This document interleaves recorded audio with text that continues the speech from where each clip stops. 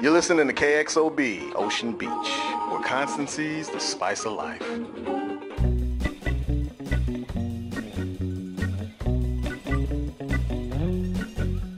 Welcome to Beach Cop Detectives, the Terriers podcast, Episode 1, Pilot.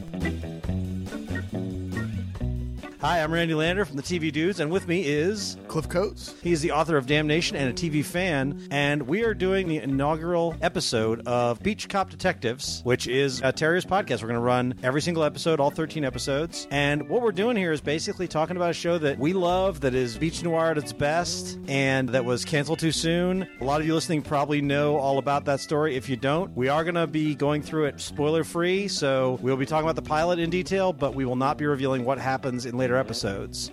Later on in the episode, we will talk about stuff that's going to play out in future episodes. We'll give you a strong spoiler warning before that happens. So to start off here, let's talk about Ocean Beach. Let's talk about Terriers. First of all, Cliff, how did you come to Terriers? Well, actually, I came to Terriers through you. Just a couple different conversations, and just your kind of evangelical spirit about the show drew me to it. And it was fantastic. It was really one of the best shows, the last 4 or 5 years, really. It's been really great. Yeah, I definitely have been pitching this show for a long time. Long time my favorite show. I've talked about it on TV Dudes every week. Basically, there's always a running gag that it is the show that I would bring back if I could bring back any show. And I would sacrifice any number of other revivals in order to get Terriers back. It's a more doable one. It seems like the poster child for the show we lost is Firefly or Serenity. Right. And it would be so difficult to get that show back just because they've all moved on to other stuff. But I think we could get at least one more season of Terriers. Yeah. When I talked to Ted Griffin at ATX Fest this year, he expressed that he wouldn't pick up where he left off. That, things have moved on from there and doesn't really think that that's doable. But they have expressed interest in a movie, and that's the current status where we're at, that maybe a movie might happen. That's cool. And then I'm a big fan of Longmire, and it sort of even kind of piddled out, and Netflix picked it up, and they put even more resources into it, it feels like. And kind of revitalized it, because it sort of was playing out, and then it really came back strong. And so in my brain, I think that Netflix could save that. Oh, yeah, absolutely. And Netflix has been running Terriers for a long time, and I look at Veronica Mars and the Kickstarter they did where they did a movie. It was like 10 years later, and then they did some novels. I'd love to see something like that. But let's start off with the pilot itself. The show and this first pilot is written by Ted Griffin, who worked on a lot of films. Ravenous was one of his first. Ocean's 11 is a notable one. Matchstick Men. He was also a producer on Wolf of Wall Street and even appeared in one of the scenes. The episode was directed by Craig Brewer, who is the filmmaker who did Hustle and Flow and Black Snake Moan, and also did an episode of The Shield with Sean Ryan, who was, of course, one of the co-creators of Terriers. All right. And so before we get to the show itself, we're going to talk about the 4 leads of the show throughout. And I think there's more than that, but essentially the 4 leads are the guys and their either ex-wives or their girlfriends. Right. So our lead characters are Hank Dolworth and Britt Pollock, played by Donald Logue and Michael Raymond James. Man, I've been a Donald Logue fan for a long time. I mean, he did Grounded for Life, but I guess he was sort of the heavy in Jerry Maguire. He was one of the heavies in Jerry Maguire. He and Jay Moore were like jerks or whatever. So I've been locked on with him. I've watched some bad TV just because he's in it. Like, but he was really cool in Vikings, and he was good as Bullock in Gotham. I was aware of Donald Logue before this, but this is where I became a Donald Logue fan. Right. But after this, he did Sons of Anarchy and Copper. Right. Neither of which I've seen, to be honest. They're both in my list, but I haven't had a chance. Yeah, Hank Dolworth is just he really nails it. Such a good performance by him in the show. And then Britt Pollock, Michael Raymond James, which this was an early role for him. Right. Right after this, he did True Blood, which, again, I haven't seen, but I know that a lot of people like that show. But this here, the thing that I know about Terriers is that these two were friends, like, in real life. Like, I think they lived together. Oh, wow. And, like, became real friends on this. And you can see that chemistry in their relationship. The Butch Cassidy and the Sundance Kids. Yeah, absolutely. Which we know, Butch Cassidy and the Sundance Kid and The Sting are two of the big influences on the show. Absolutely. And then Katie Nichols is played by Laura Allen. That's Britt's girlfriend, long-suffering girlfriend. Right. After this, she did Awake on ABC, and she's really good here playing sort of a younger, slightly more grown-up character. Like, she wants to become a vet, get married, have kids, all this kind of stuff. There's some interesting stuff. I mean, you're going to talk about Gretchen here in a minute, but there's a lot of Katie kind of wanting to be Gretchen. Yeah. And maybe Gretchen thinking things were better when I was Katie, Yeah. So the two of them play off each other the way the male leads do as well. But yeah, that's Katie true. Definitely sees later on as things unfold, you can sort of see Katie looking at Gretchen and thinking, well, why can't I have that? Yeah. So I thought she was really strong. And the first time you meet Katie, you get it. You love her. Yeah. She's totally lovable. And yeah, they do a great intro. And we'll talk about the relationships in just a second, but I also want to bring in Gretchen.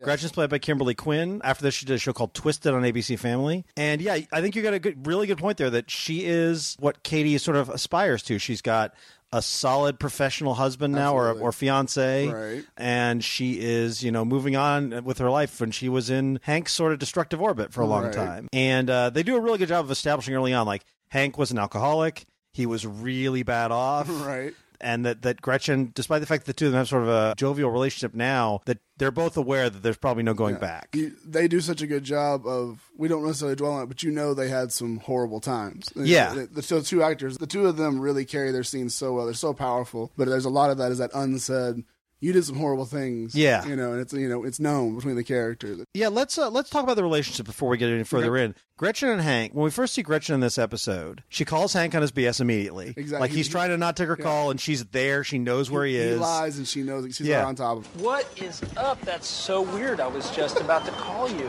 Jeez, you look terrific. Yeah, you don't. Yeah, well, sad news. My Pilates instructor died. How'd you find us? There are only so many places you go, Hank. And after that, after she calls him on that, you can see this sort of heartbroken look on his face while he's talking to her. And it's not anything she's doing right now. It's just that heartbreak is so palpable in Hank anytime he sees her. You can totally see in Donald Logue's face that he still loves this woman. He knows what he's lost. He knows he's not getting it back. Absolutely. Later on, you see that dawning realization when she started to talk to him about what she came talking about, that she's getting married again. Right. He knows before she tells Absolutely. him. That's what I love about it. Like, she comes right up to the cusp of saying it. Yeah. And then does it. And then he you could jump to a million different conclusions, but he knows exactly where she's going. You're replacing me. And it's going to hurt me. You don't want to say it. So they did about 5,000 years of acting right now, like 4 seconds, There's really so many. Yeah, there's so much of a relationship is built in that. And that does a lot of Terriers, because this is only a 45-minute pilot. Right. It's an average normal pilot. They pack so much character, so much background, building up some of our big bads. All the characters get introduced. And that's a really good example of how they're so economical in their storytelling. You see several different elements that just run the entire series, at least that entire first season, but what ends up being the series.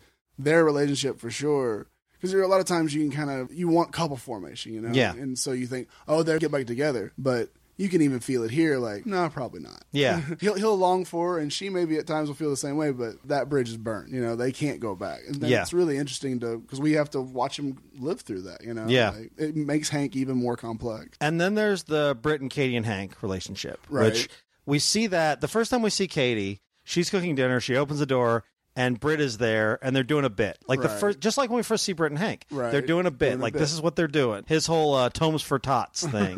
Right. Trying to get books for rich kids. Yes, yeah.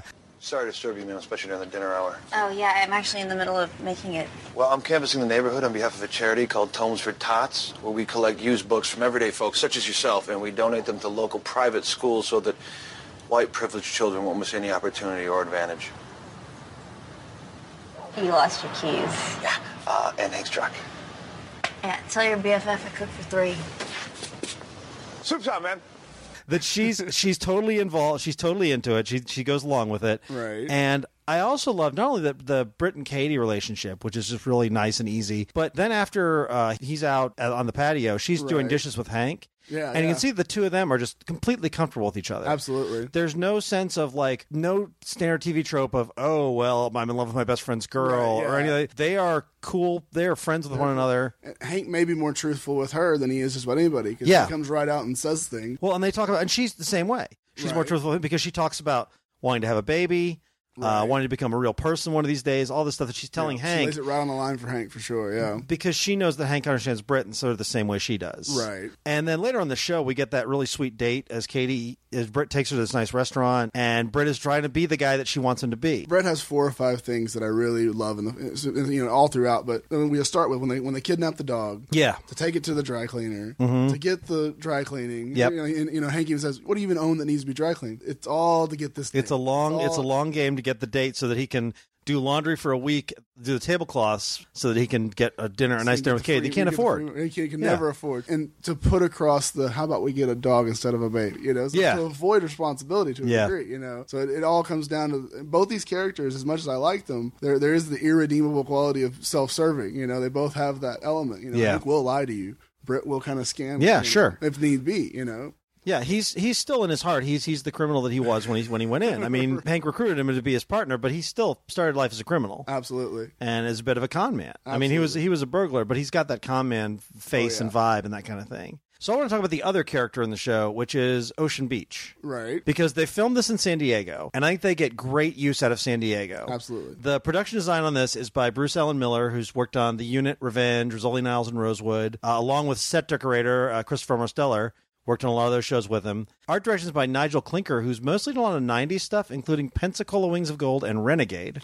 All right. These guys really, along with the rest of the team, really bring Ocean Beach to life. Like, Absolutely. They get a lot of use of that pale blue Gomez Brothers truck. Right. Like, they pull back from that, and they'll show us, like, the beach, or they'll show us the street they're driving on. I love that this Batmobile is a Ford Courier pickup. Yes. Just a real, barely held together pickup truck. It tells you so much about the show, yeah. That's the Batmobile. But yeah, every shot, you go from Lindis's home, which is this huge, beautiful estate, Yeah. and then you can see all the different strata of, from where their houses are and to where Gretchen's house is to Lindis's house, and you feel the city build even in that first, as they're just driving from point to point, you completely buy it. You're absolutely right that it pays off, and it's that beach noir, it's that. Well, and they contrast. A big part of the contrast in Terriers is the 1% versus the 99%, or the 1% versus the other 1%, maybe.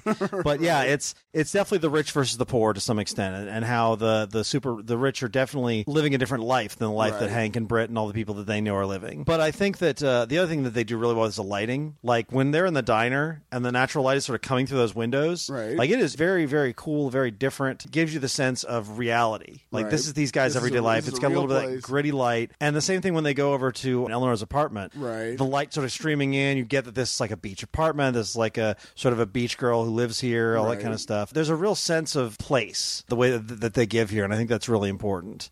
All right, so let's move on to the actual story itself. Okay. So this first episode gets started right away because they're looking for Eleanor Gosney, who is the daughter of Mickey Gosney, an old drinking partner of Hank's. And Mickey is in bad shape. Mickey's a guy who is played by Gareth Williams. Sean Ryan fans will know him as Commissioner Waylon Burke in The Shield, or not Commissioner, but an old cop buddy of Vic's, who gets more and more corrupt. He also played Mike Potter on Dawson Creek. He's got a bunch of credits, but those are the two big ones. Right. He does a good job, though, because you could, not necessarily phone that in, but you could just play that as your kind of pathetic drunk. Yeah. The bit where he pulls the money out of his shoe, right towards the end of the scene between them. Yeah. And he's just like, I just can't. I can't. You got to help, Yeah. And the way he's sort of, he's begging his old friend to help. Yeah, he can't. He's not sober enough to do it, and he can't get sober enough to do it. Yeah, Hank has to at that point. Yeah. From here on out, and then it just gets more and more dedicated to Mike for all the thing. From there as it builds. So it really sets that hook. Okay, I buy that Hank is in for it. And then where they go from there is we start meeting people. We start seeing. And I thought one thing I really liked about this is that procedural wise, this is really tight. Right. Like they move from clue to clue. They don't really lay it out, so it's not like Law and Order style where they lay it out so strongly that you can see, oh, that's the guy who did it because he's the big actor. But they don't really drop any balls. It's very straightforward,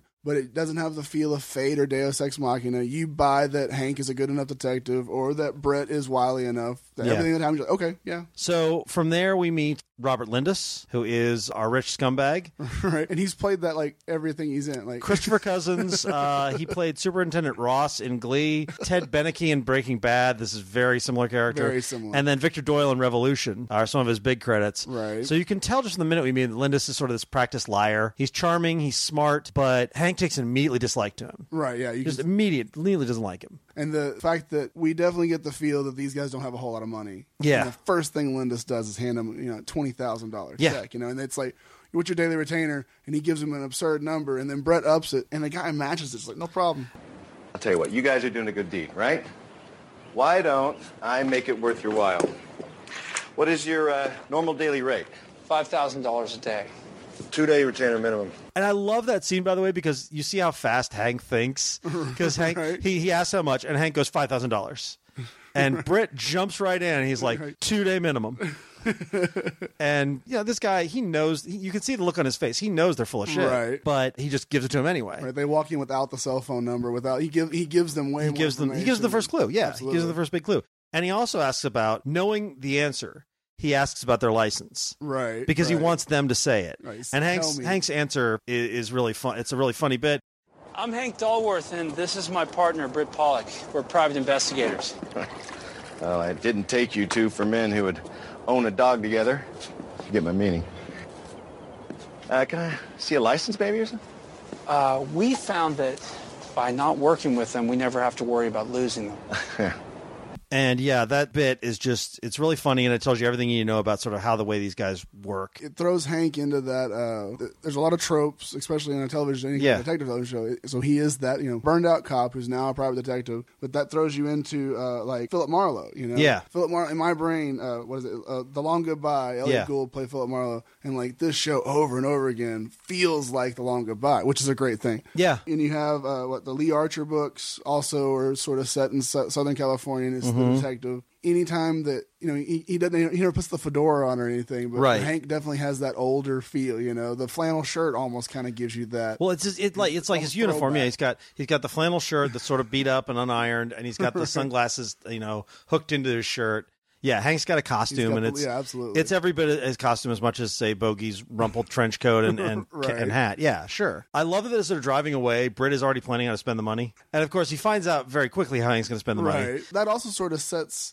There's some chafing between Brett and Hank. You don't see it later on. You see it pretty prominently. Yeah, but that's not necessarily the best partnership move. Like, okay, we just got some money. We're going to drive over here. We're going to put it down on my ex-wife's house. Yeah. Like, what? Like, yeah. what The funny thing is, like, you can tell that's the kind of thing, like, Britt has seen Hank do this kind of thing before. Yeah, exactly. Like, Britt has always been the guy. They're partners, but Hank is the guy who drives the bus. Right. He is the guy who's the lead. He was the grown up first, even though he was kind of a messed up grown up. He was a grown up. But then they get into the meat of the case. They find the body. Tony Bianco, part-time golf pro. That was another great moment that didn't. I mean, that could have really felt like they have to get here, so the writers push them to it. Yeah. But it's that peak where they have success, but then almost instantly bad things happen. Yeah. It's really great. Yeah. Well, and I like the way they react to the body and everything. We see that these guys are not hardened killers. Right, he runs back out of the shed. Yeah, it's bad things. It's bad things. Yeah. But then the nice thing about that, again, is they do such a nice establishing that if you go back to Lindis, he mentions that his son is in a golf tournament, and his golf pro's gone missing. Yep, it's all tight. Like, it's all there. Right there, absolutely. Yeah. And that Eleanor Gosney's a suspect because she's his sometime girlfriend. Right. And we know that because we meet Mark Gustafson, right, played by Rockman Dunbar, who you might know from, I remember him from playing Mr. Fire in Kiss Kiss Bang Bang. Right. Very memorably. Yes. But he's also played Abe Games in The Path, Pookie in The Game, and then Lieutenant Eli Roosevelt in Sons of Anarchy. A lot of Sons of Anarchy alums here. Yeah, absolutely. He's really great, and he's incredibly important in the whole story. Yeah. And he kind of comes into this, like, at the halfway point or whatever. But what I like is when we see him, he's doing detective work right behind where Hank is. So Hank might be a little bit better detective than him because he's just sort of catching up to him. But is Hank a better detective, though, or is it just that Hank has information that he doesn't have? Right. He's on top of it. Once he gets a sniff of it, Gustafson goes right after it. Right. And he knows, again, he's just like Gretchen. Are great. He knows when Hank is bullshitting because he was his partner. He watched Hank at his worst, and so he knows him now. He knows how he's going to he knows when he's lying to him. He just also knows sometimes not to push. He's got that great little affectation of not smoking because he's got the cigarette holders. He has to carry the cigarillo stamp or whatever. That's a good touch. It's a good character touch. But they've got the phone, and this is my question, and I don't know if it's resolved in the pilot and I just didn't catch it, but who killed Tony and why didn't they get the phone? Why didn't they get the phone? Well, when Hank meets up with Eleanor, her response is, I didn't think anybody would have left the phone on him. And I thought that was a nice little seed to plant. Yeah. Nobody would think you would be dumb enough to have the thing that we need. Right. So Hank assumes that it's the guys they fight in the parking garage. Right, the goons. Yeah, the goons. It's the same people that he assumes took out Gosling. Yeah. But for me, I think anything that bad that happened, we don't see him in this pilot. We actually don't physically see him. Right. But the guy in the brown suit. You think it's the fixture that we see later on. He is the killer. But do you think he didn't get the phone? Do you think he just missed it? Right, because that's the question. That goes against him sort of being the ultimate badass. That's my question. Is it seems weird that he didn't have the wherewithal to check for the phone, and so I'm like, so maybe it was the mid-level henchman. Yeah, they just sort of shot and I'm not really sure. That's the one question I have left over at this pilot. Question. But from there, they've got the phone. They know this is bad because Hank watches it, and he's not only to see the sex tape, which is entertaining enough to Britt's reaction. Right, but the sex tape is hilarious. Then at the end, Lindis has this phone call that clearly is incriminating information. That's what he's looking for. The real problem here. And that's what leads Hank, as Hank's discovering this, that's when he discovers Eleanor sitting in his house with a gun. Right. Eleanor is played by Rachel Miner. She's played Meg Masters on Supernatural and Danny on Californication. Okay. And she's really likable and just instantly like acidic and smart and still over her head, but streetwise, but over her head. Streetwise, absolutely. And you buy that this is a child that was raised by a drunk. Yeah, sure. Maybe a single parent drunk. Mm-hmm. So she's been an adult since she was 6. Yeah, she had to learn really quickly to take care of herself. She's not waiting for someone to make supper for her when she's a kid. She's right. the one helping dad get over, hangovers and all that. Right. And she, over and over again, you see her quickly adapt. Yes. When they get jumped in the parking garage, there's no, what do I do? Like, she's in. Kicks a couple guys and then runs. Yeah. She knows exactly what to do. And so I like her character, and I like the way Hank handled, because she could linger. She could stay here and be part of it. Let's just get her on a train, out of town. Yeah. She's safe. Yeah. I can't make anybody else safe, but I'll make sure she's safe. And I thought that was really... Yeah. Hank wants to do right by his by his old buddy. Yeah, absolutely. Let's talk, before we talk about Maggie, I want to talk about that parking garage fight scene that happens at her office, because it's such a great fight scene. It uses found objects. There's he hits him with a motorcycle helmet, hits him with a fire extinguisher. Then they hit him with a truck. Yeah. It is everything is used in this fight. And aside from the weapon that we find that murdered the guy in the lifeguard shed, the first time we see a firearm drawn is here. Yeah. And the guy that draws it gets the truck backed up over it. Yeah. So in a lot of shows, plenty of shows, if it's like Simon and Simon or whatever, you go back to action 80s. Yeah. There's a lot of gunplay. The good guys all have guns and everybody's flashing guns. Hank doesn't have a gun. Hank does not have a gun. He's too smart for that. Well, yeah. Let's just get in trouble. And so the gun is evidence. The gun is the MacGuffin. Yeah. But when the bad guy draws it, it's almost instantly dealt with. But no, I did love the fight, because this fight, and I guess every fight in the show, later there's some, Hank gets hurt a couple different ways, but Hank gets beat up. Yeah. You see him, he holds that damage. Later on when he meets Gretchen, he's pounded, he has to make an excuse for it. And I like the reality of that. And I like the reality of the way they fought. It's exhausting, just kind of slam into each other and throw you against the pillar. Well, it's a noir trope, absolutely. Right. The hero takes damage, the hero gets hurt, and fights do damage. Yeah, this is not action movie physics. This is noir physics. Yeah. Hank's not a super badass, but he will hit you with a fire extinguisher. Yes, he will. But before they get to that fight, they go to their attorney, the very pregnant Maggie Lefferts, played by Jamie Denbo, who's got a ton of credits, a lot of single episodes of a lot of shows. Right. She played a short role on Orange is the New Black as Ginsburg, and she played Raylene on Weeds, so she's done some work with Jenji Kohan. Right. I love her here. I love her. The no-nonsense, pregnant lawyer. Yeah. So a lawyer's just going to tell you like it is anyway. Yeah. But a pregnant woman, a fairly far along pregnant woman, shouldn't have any time for your nonsense. Yeah. It's just great. Well, and also, she knows the level that Hank and Britt are on. Like, she's like, you guys don't want any piece of this. Get out. Get out of this now. And I love that there's, that acknowledgement that, she works for them, but she's not going to tell them, like, she's not a crusading attorney. Right. She's crusading in her way. I've got these other jobs that y'all can handle. Yeah, she's crusading in a realistic way. Like, she wants to do the right thing, but not at the expense of her or her friends. Right. I'm sure that Brett and Hank have been a boon in some cases for her. They've probably also been a pain in their probably ass. A pain in the ass. Yeah, I'm sure. We get the wrap up on the case. Hank going to Gustafson and bribing him with Blue Label scotch and cigarette holders, and tells him about Ellie, tells him about Mexico, and then he asks him to investigate Lindis. At that point, Hank has not made the decision to do anything about I'm this. Gonna destroy you. He's just decided, let me put my buddy the cop on Lindis. Right. Yeah. And Gustafson, I can't tell if he 100% is buying into it. I think he might think Hank's a little paranoid. Yeah, I think because we learn later on that Hank has had some issues with wrongful arrest. Yeah. But then there's also there's all sorts of other stuff. We'll talk spoilers a little bit later. Right. Yeah. But so I think that he's probably seen Hank lock on to something like this. Yes. And he kind of sees that anger. Yeah. Oh, dude, you just hate rich people. You always think it's Yeah. And so maybe there's some of that, because he says, I can't just go accuse Robert Lindis, who's this important person in town. I can't screw up my life.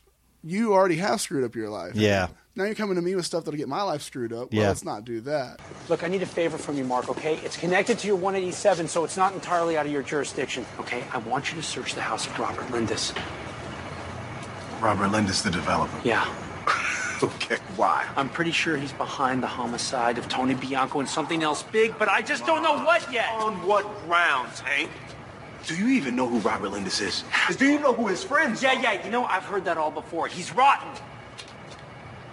And so is that development of his. He was screwing Eleanor. He tried to have her whacked today. That's how I got this. Robert Lindis is a prominent citizen.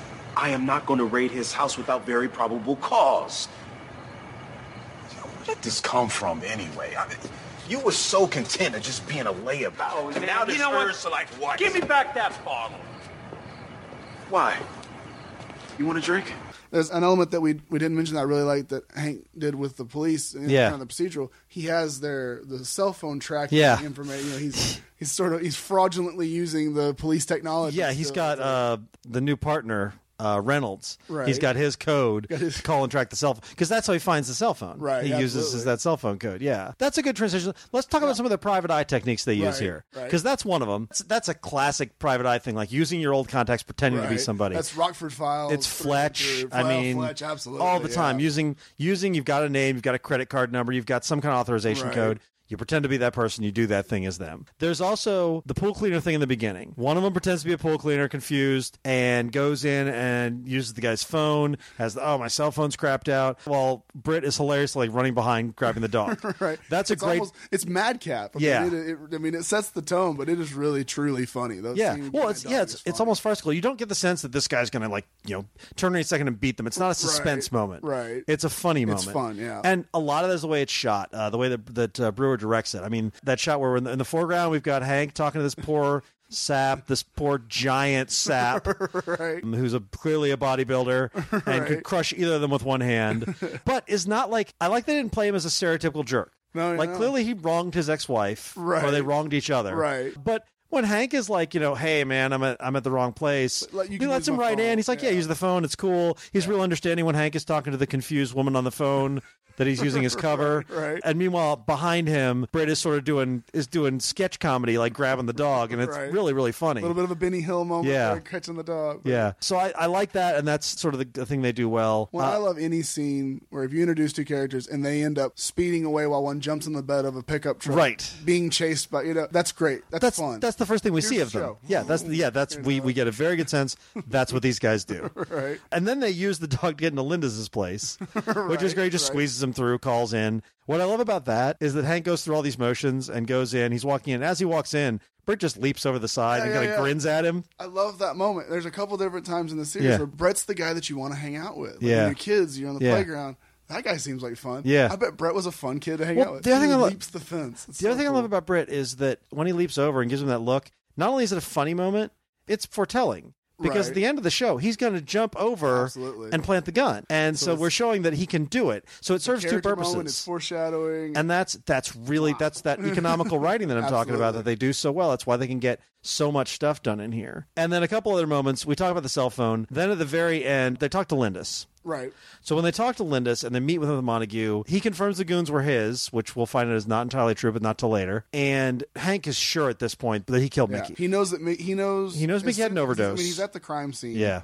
When you hear the not the coroner, but the medical examiner say, it's a hot shot. There's no way that you didn't intentionally do that. Hank knows this guy. He knows he's a drunk. But he's never done heroin. He didn't choose to do the first day today. Hank knows it's murder. Yeah. And I think that even from that moment that medical examiner says that, Logue's visage changes. Yeah.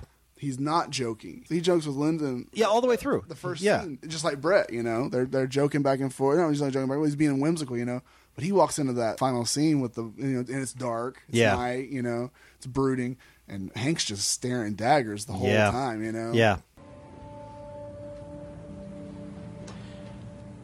I'm going to destroy you, Lindis. I could have walked away from this thing an hour ago eating shit, and Jesus knows. I've eaten enough in my life. But you killed my friend.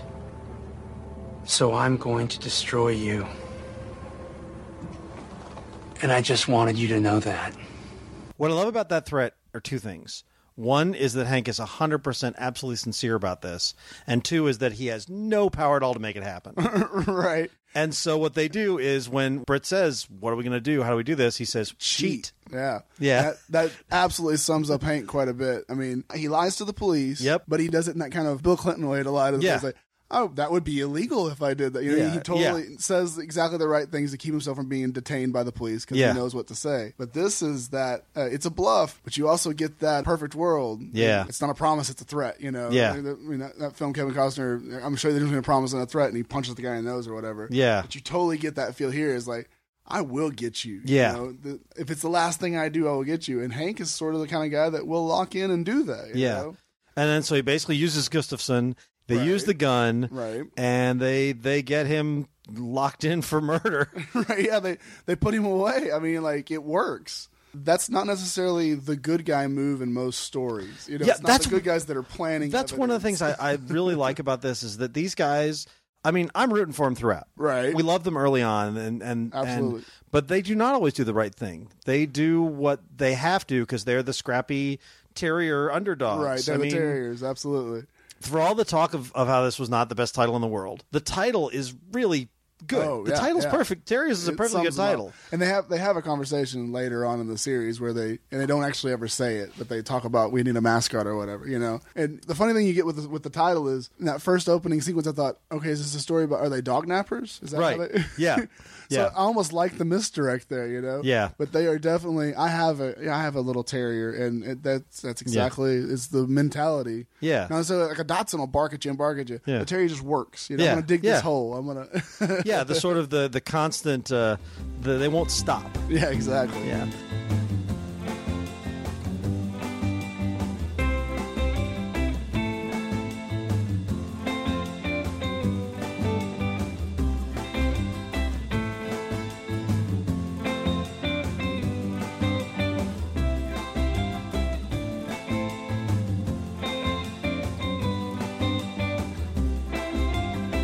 All right, so that is our non-spoiler version of the pilot review. I mean, spoiled the pilot, Right. but we haven't talked about what's going to happen before. So if you have not previously seen Terriers, please stop the podcast, watch the rest of the series. You can come back to this section later when you want to re-listen to our podcast series, like you're going to want to rewatch Terriers over and over. So if you have seen the series, we're not going to talk about some of the stuff in the pilot that leads on. And the first thing we should talk about is the opening minute of the show. The first Right. minute, Hank is talking about how he's got a missing. He goes senility queers or because he tried to drink out of a milk carton that was empty, and he says, "Not only do I not remember putting the milk carton back in there, I don't remember drinking the milk." And the thing is, this is just a cute bit. It's like a funny thing, and Bert makes fun of him and we move on. Right. But that is because his sister is living in his attic. He's living in his attic. And we'll find out in episode 4. Like Right. it's already there. And doesn't he moves, right? Yeah, he moves and she moves with him. So she moves with. That's how. She is definitely the smartest person in this show. I mean, she has a lot of mental issues, she has a lot of issues, but like, boy, she's wily. So just to live like that, and the fact that she prefers it later, that she stays living in there. She was such a great character. She's a great character, and I'm looking forward to meeting her in 4. Right, Yeah. but it also gives you a lot about Hank because Hank had this genius little sister, little sister, right? Yeah. And like when she got to college, she kind of lost her mind, or whatever it was set in, and so he had to help her. Just like Hank he had Gretchen. He had this pretty great. He had the job he wanted. Obviously, he's good at it. Yeah, he's a good cop, beautiful wife. Yeah, and then it's not just that a case hooked him. It's a case involving her that he feels he needs to get revenge for. Yeah, man, like he kind of went out of his way to and ruined his life for her. Yeah, and lost her because of it. You know. Yeah, that's true. That's Hank over and over again. You're just like, oh. Yeah. Oh, dang, Hank, that has to hurt. You know? Yeah, well, and you alluded to that case. Let's talk about Hank getting a hold of. We won't find this out till much later in the series. Yeah. But I love that they introduced Detective Reynolds. Right. Craig Susser, who's been on the OC, The Bold and the Beautiful, had a small partner since 12. He seems like kind of his role here is to be the new straight good partner for Gustafson. Absolutely. He is the guy who does the job, snarks at Hank because he doesn't understand how Hank could have screwed over his partner this way. Here. Yeah, he's the nebbish. He's a basic dude, and he is a sinister figure. Right? He's like this Kaiser Sose of the police district. And we won't know that till much later. And I think that's really, really interesting that they left this character in the background just to sit. Absolutely. I watched episode 1, and my wife hadn't watched it through, and so we watched it last night. And the second he comes in, I'm like, I can't say anything, but don't trust that guy. Yeah. Yeah. Well, what's great about it is that we almost feel sorry for him as the audience. Like Hank is giving this guy shit all the time because he's the new partner. Like, and we're like, this guy didn't do anything wrong. All he did is he works. And it's when we get to that reveal, it's like an interstate. It's all sorts of horrible stuff. Yeah, absolutely. And I also want to talk about the playing the gun is so very much like what Hank does. In a few episodes, when he signs the check in the dead man's name, right? Like Hank is not above whatever needs to be done in the moment. He will do whatever needs to be done. I think there are certain people that he wouldn't screw over. Yeah, but if there's Hank and there's his objective, he's going to make it happen. And he's not your typical, like, Mr. White or whatever in Reservoir Dogs. I'll just shoot everybody in this room. He's not that kind of guy. No. But he would screw just about anybody over to make sure that whatever he's moving forward on happens. He'll take shortcuts. Him and Britt both. Yeah, he'll cheat. Yeah, he'll cheat. That is a big part of who Hank is. And then there's Katie. So later on, the Katie relationship is going to be Katie and Hank relationship is going to be very important. Absolutely. And when you talked about earlier that they almost seem to confide in each other better than she's able to confide in Brett, and and vice versa. They tell Hank things, and then Hank has to sort of filter them. And so later on, Katie has a moment of infidelity, and there's even a pregnancy scare, and so all these huge elements between she and Brett to ruin their relationship. Your typical show, we see those things happen, and then she tries to hide them, and it sort of gets worse and worse and worse. And right. Not right off the bat, but she comes to Hank. Very quickly she goes to Hank, and he tells her to hide it. Yeah. Yeah, Hank kind of gets her in trouble because he's not wrong. He's right that she can't tell him. Right. But that Hank is sort of a co-conspirator very early on because of the way they are. You don't see it so much in this pilot, but there is a tension between the two partners, between Brett and Hank. And I think that's some of it is that Hank would lie to him to keep him from being upset, which is love, Yeah. But at that moment, you feel betrayed, Yeah. So you can have that moment of recoiling to it. And the whole wedding episode is just so emotional. Oh, yeah. With all of them. Yeah. So you expect someone to get into a fight about something, but it ends up being the cute couple that you want to see get together, So one more thing we haven't talked about, and that's the music. Oh, yes. The music composer on this is Robert Duncan. He's a 3-time Emmy nominee. He's worked on Buffy, Chicago Code, The Unit, Mad Dogs, tons of Sean Ryan stuff. Right. He is also the guy who does Gunfight Epiphany, which is the great theme song of this show.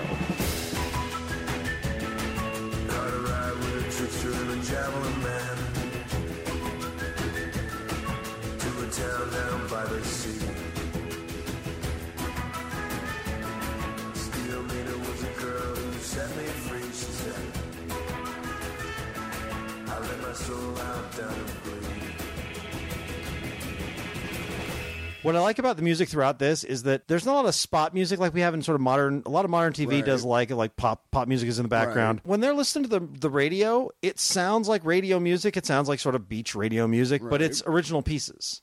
And I think that's real. I've got no problem with spot music. I think it's great. Right. But I like that Duncan gives a sort of sound feel like he's doing as much as they are doing with the San Diego setting. He's doing the oral setting in that way, you know, which I think is really important. Right. I think this is a good place to wrap things up. Cliff, thanks for joining me on the very first episode of Beach Cop Detectives, a Terriers podcast. Cliff Coates is the author of Damnation, a dark Western horror which you can find anywhere ebooks are sold. It was fun to get to sit down with you and dissect the plot to, dare I say, the greatest TV show of all time. All right. Okay, so where are we leaving off with this pilot? We got a dead friend, we got a powerful guy framed for murder, and we got a couple ill-advised real estate deals. Yep, and we got fun.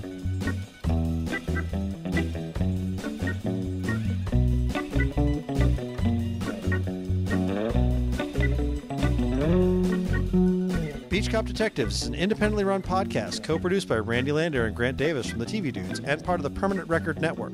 Music for this series includes the surf music tracks Happy and Whimsical by Paul Tayan. To hear more of his work, go to soundcloud.com/Paul Tayan. Artwork for the show is by Nate Bliss. You can find him at n8bliss-art.tumblr.com. You can like us on Facebook at Beach Cop Detectives and on Twitter at Beach Cop Podcast. You can hear weekly TV commentary by Randy and Grant at thetvdudes.com. Thanks for listening.